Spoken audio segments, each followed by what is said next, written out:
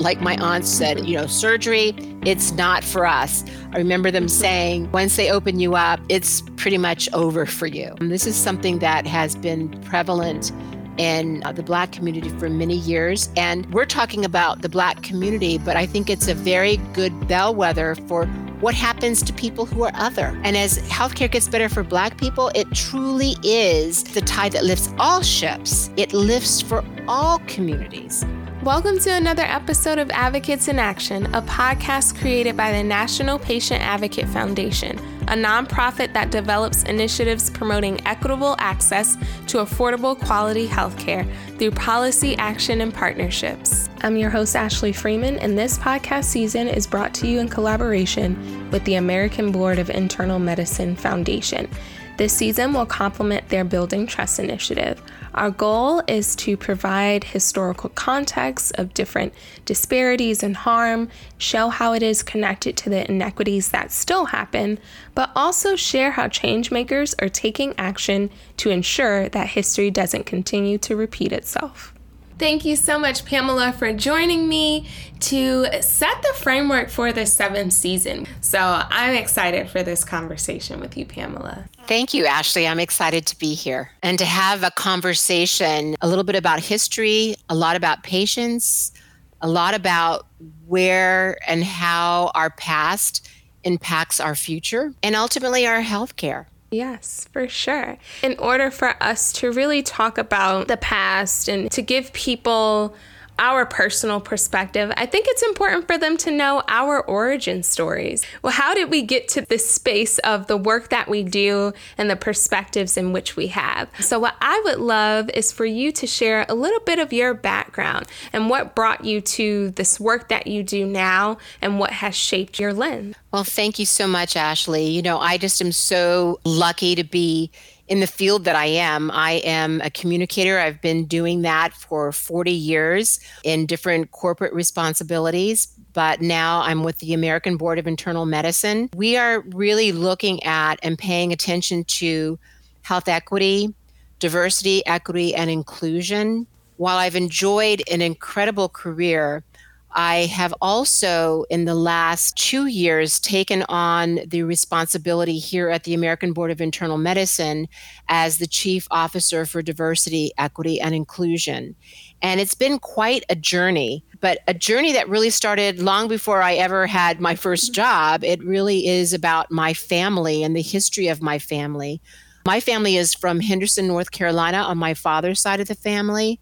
And on my mother's side of the family, they're from Pensacola, Florida. I am African American.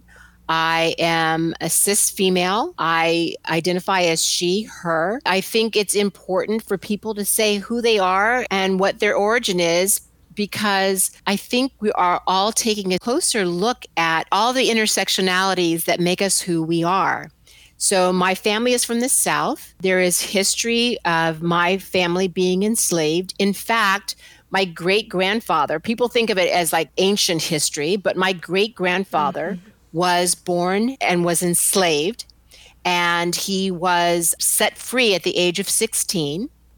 The first thing he did was he learned how to read.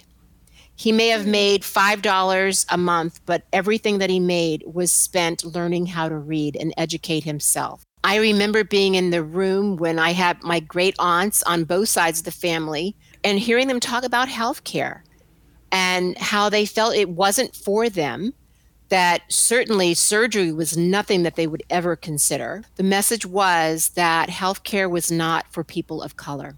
Healthcare was not for us. Later in life, my mother had a lump in her breast at the age of 27. She went to a physician and complained about this lump in her breast, that there was some pain. And they sent her home and said, you're too young. There's no problem for you. She came back a year later because the pain had not subsided. And they basically sent her home saying, oops, we're sorry. There's nothing more we can do for you. We should have caught it when you shared it with us, but now it's too late. So my first experience with healthcare was hearing the conversation amongst my family and seeing my mother, who was diligent in her own care, but received bad information. I remember being 8 and 9 years old and helping my mother and hearing her say, "You should not be taking care of me. I should be taking care of you." So it's very painful. It's very real. And again, back to history, it's not ancient history. It's what we are experiencing as a community today. And with that said, I know you had your own experience in the healthcare area as a part of your origin story, Ashley. Yes, I'm also an African American woman, cis female, identifying as she, her, and I have family roots in South Carolina. And I was raised by my Nana, who is my mother's mother, and she was born in 1919. So she was actually 72 years old when I was born. That's incredible. What a lovely grandmother you have. Yes. And at the time, I didn't realize how old she was because she drove me everywhere. She did everything for me. If I had a spider in my room, she would come take care of it. But now as an adult, I look back and I'm like, wow, she was doing all of that in her 80s, and she was a woman who was always on top of everything. I remember from being in middle school, elementary school, and going to doctor's appointments with her. I remember sitting with her as she would put all of her pills in her medicine bottle. And I remember her taking care of herself, pursuing healthcare at a high level. I saw the healthcare system as something that could be trusted. And it wasn't until she got into her late 80s that she started experiencing dementia. That really was the onset of me becoming a caretaker. And at the time, I didn't know that I was a caretaker. I just knew that this is my Nana. She's taking care of me. I'm going to take care of her. Right. I wasn't aware that there were support groups for families who have members who have Alzheimer's. I didn't know that there were resources out there that I could take advantage of. And I just lived through the experience, whether that was being of driving age where I could drive her back and forth to her appointments, or having to understand dementia at another level where sometimes she would wake up in the middle of the night and say, "Ashley, why are we at this hotel?"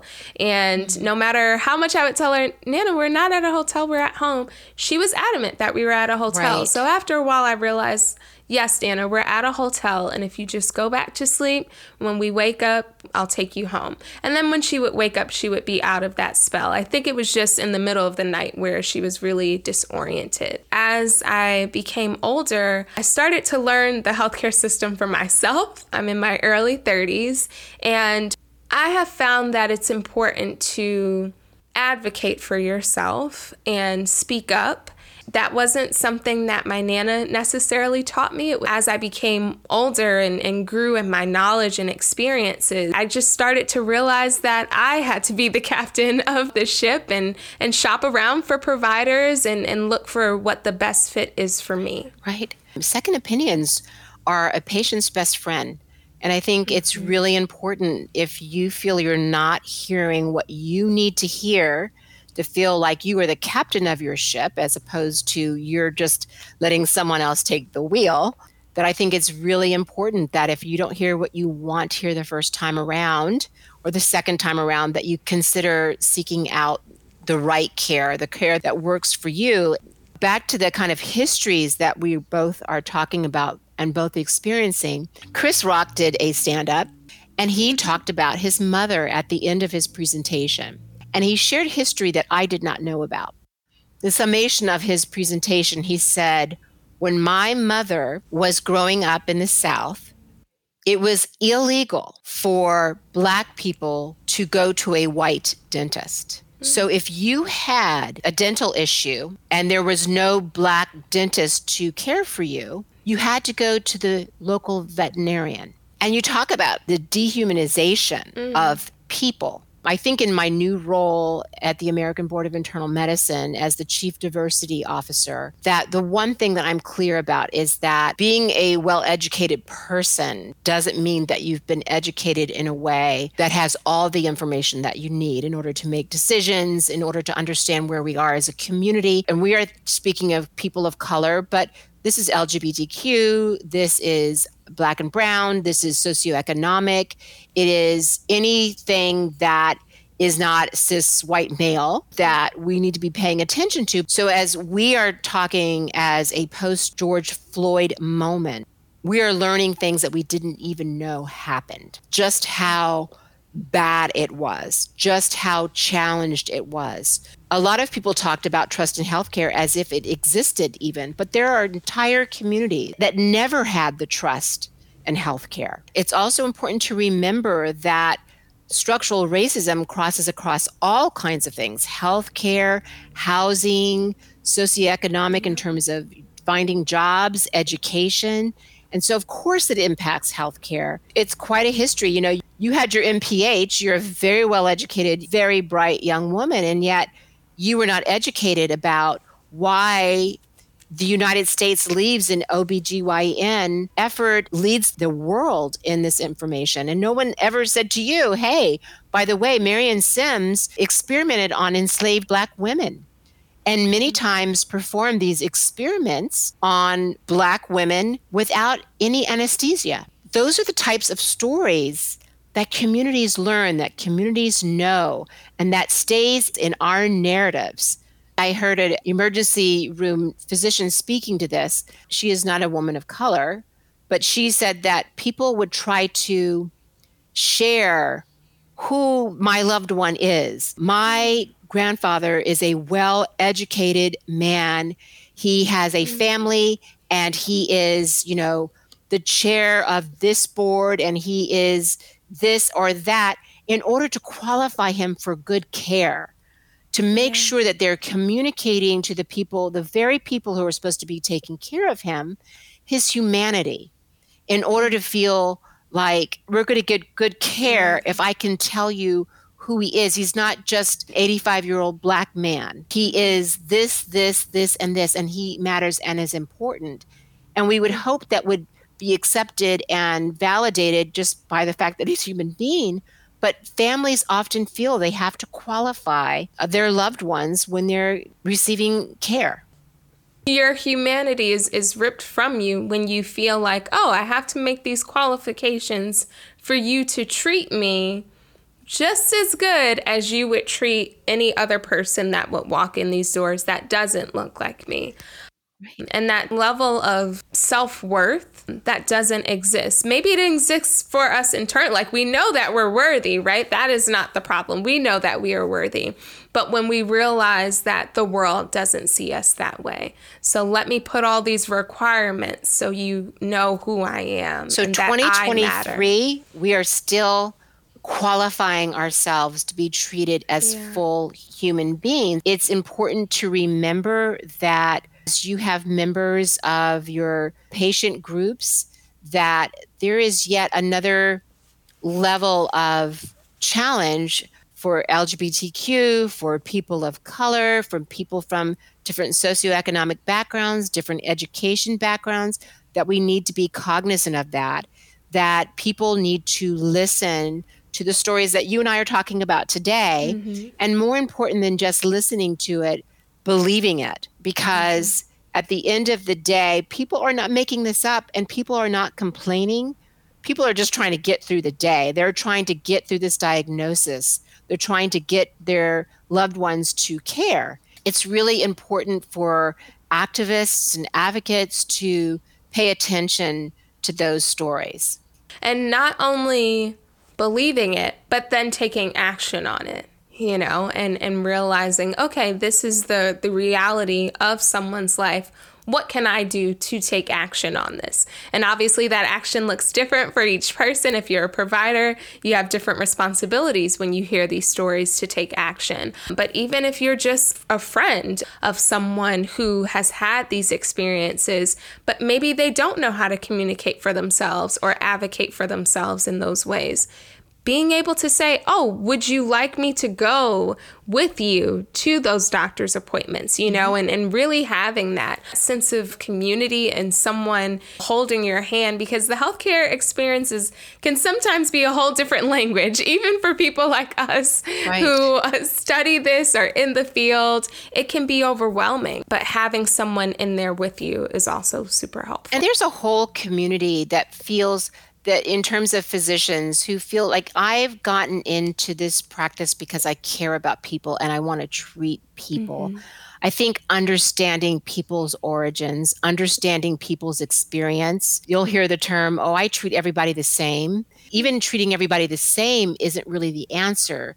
The answer is understanding and listening. If you ever say, I treat all my patients the same, then perhaps you're not providing the care because it's not the same. It changes from person to person. Frankly, as a Black female, I've taught, don't make a fuss, don't make a scene, don't complain, just get through it. You're strong, you'll make it through. And there's this whole movement of women of color to say, I'm not going to be Superwoman today. This hurts really bad, and I'm not going to treat my pain as something that's an inconvenience to my physician. I am very lucky. I have had the same physician for 20 plus years, and I think that is really unheard of. I don't know if you've experienced that, you're a much younger woman than I am, but I have had the same physician take care of my family for many years.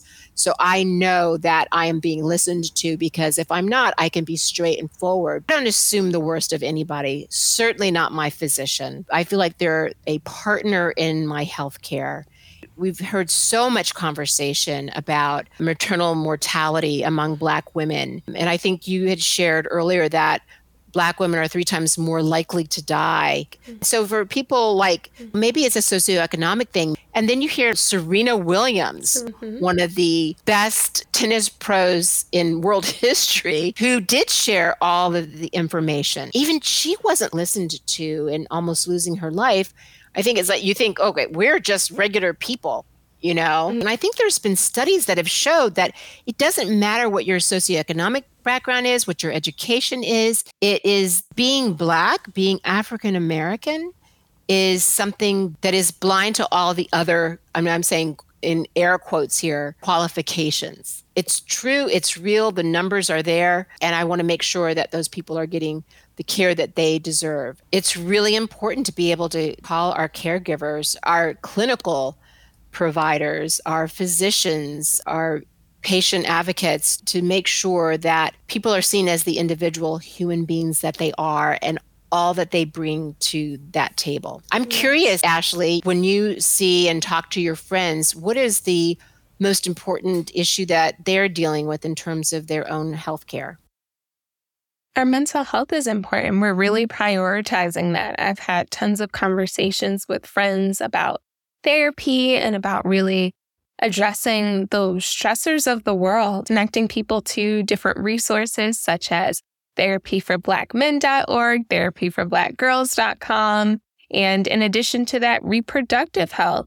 I have at least 6 friends who have fibroids and have received care around that. And so we talk about resources such as the White Dress Project that helps empower women, create a space for them in community. And going hand in hand with reproductive health is also maternal health and maternal mortality among Black women. I'm in my 30s. A lot of my friends are, and not all of us have children yet.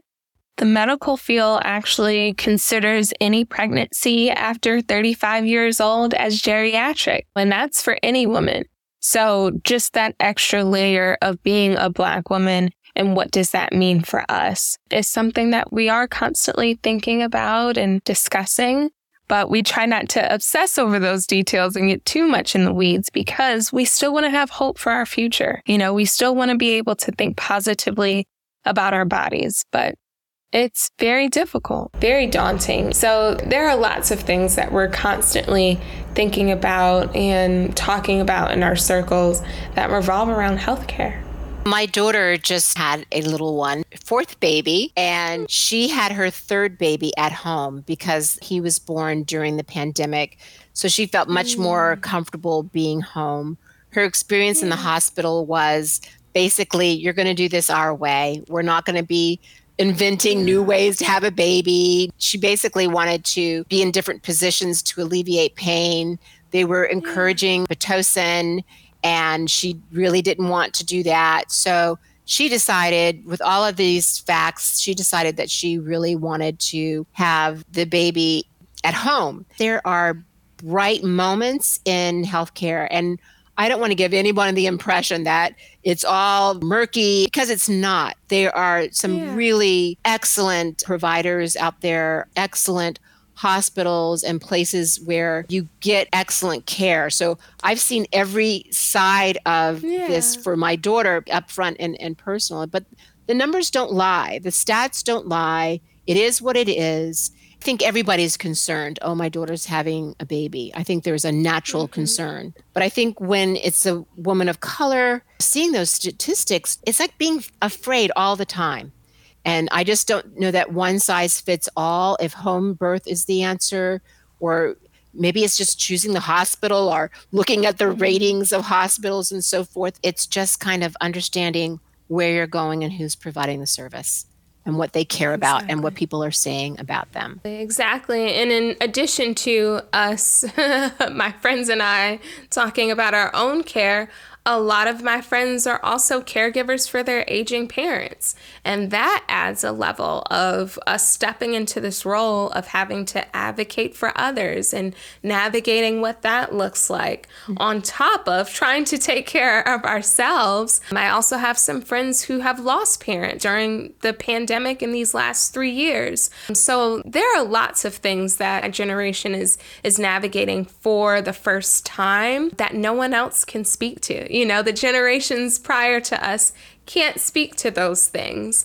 Not in the same way. I think there's always been skepticism. Like I was telling you about my great aunts, not even my aunt, my great aunts. But you can understand that skepticism because everybody accepted the fact that Black people were not considered full human beings. They were considered 2/3 of a human being. So I think there has been a simmering level of mistrust very well and alive in our community. I think that, again, there's solutions. It's not just listening, but believing that this is true. Exactly. And are there any other teachings that you would say history teaches us that we could apply today? All that you've learned about these different stories in history and discrimination, how does that connect to where we are in 2023? And how does that help us look forward to the future? I hear a lot of this amongst my friends and my colleagues and coworkers that, oh, the next generation is going to get it, is going to understand it better.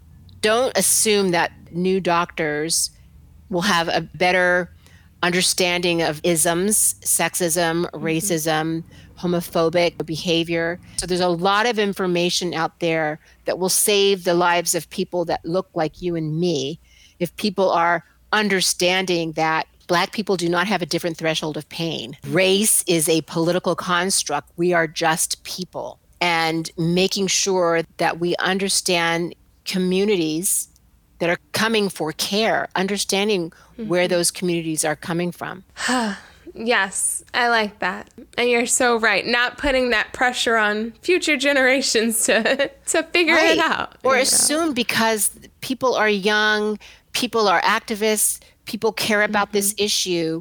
I mean, people are also learning from people who've been around for a long time. So information and caring about these things really matters. Maybe I should have shared this in my origin story. I am not a provider. I have been a communications person in healthcare since 2011. So I am having this experience, having this conversation with you just as a layperson. But all of us are patients. Most of us have been caregivers at some point in time. So that's where I'm coming from, that there are stories, that there is information, and that we should not assume that someone else is taking care of this, that we need to make sure that we're educating ourselves, and that the structural isms that are in our community have been there forever and serve a community in a certain sort of way. Henrietta Lacks is another example of, here's this woman whose family did not realize that her cells were being used in research and studies and so forth all across the globe. They weren't even informed. They didn't even know about it. Think about her family. A lot of them didn't even have health care.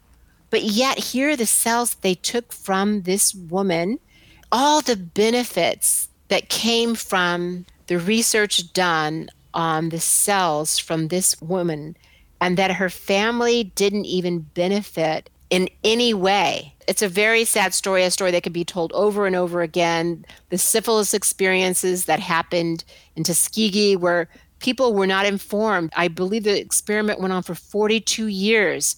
People thought they were being treated, and they were not being treated. They passed it on to their children. I mean, the inhumanity of science does exist, and there is a reason for people saying, I don't know if this is for us. Like my aunt said, surgery, it's not for us. I remember them saying, once they open you up, it's pretty much over for you. And this is something that has been prevalent in the Black community for many years. And we're talking about the Black community, but I think it's a very good bellwether for what happens to people who are other. And as healthcare gets better for Black people, it truly is the tide that lifts all ships. It lifts for all communities. And that's why I think it's important to have this conversation. It's very frank and very personal conversation. And are there any other books or resources that people should use to look up these stories? Because we mentioned this earlier, but there were some stories that we talked about that I didn't even know about. I found out about Henrietta Lacks because I have a master's in public health and it was one of our assigned reading. But if it weren't for that class, I don't know when I would have found out about her. So there are a number of books. We say in the DEI world that if you're looking for it, you can find it. If you're interested and you're curious, you will be able to find it. I felt like I was really educated when I listened to the 1619 Project. It talked specifically about healthcare. I think that is a great place to start, just to get some additional information. And I think informing ourselves of the history of healthcare, no matter who it impacts, I think it is very valuable as a patient community to understand the history of healthcare and the history of others' engagement with healthcare. I think there are solutions in recognizing that reality for the entire community. We think from where we stand, from where we sit, we're educated, we read, we're informed, but yet there's still so much we do not know. The more the community knows, the better off we'll be as patients. And this is your one life. This is your one body. This is your one family. I think it's getting better. The more we know, the better we are. It's not all bleak. There's a lot of very promising things on the horizon. And again, back to the physician community, I do believe that the majority of physicians wanted to be physicians to help people. It's a partnership. Like you might have all of the medical knowledge and background, but you don't know my body and my experience in the way that I know it. So that whoever you're working with, you need to be clear that this is a partnership.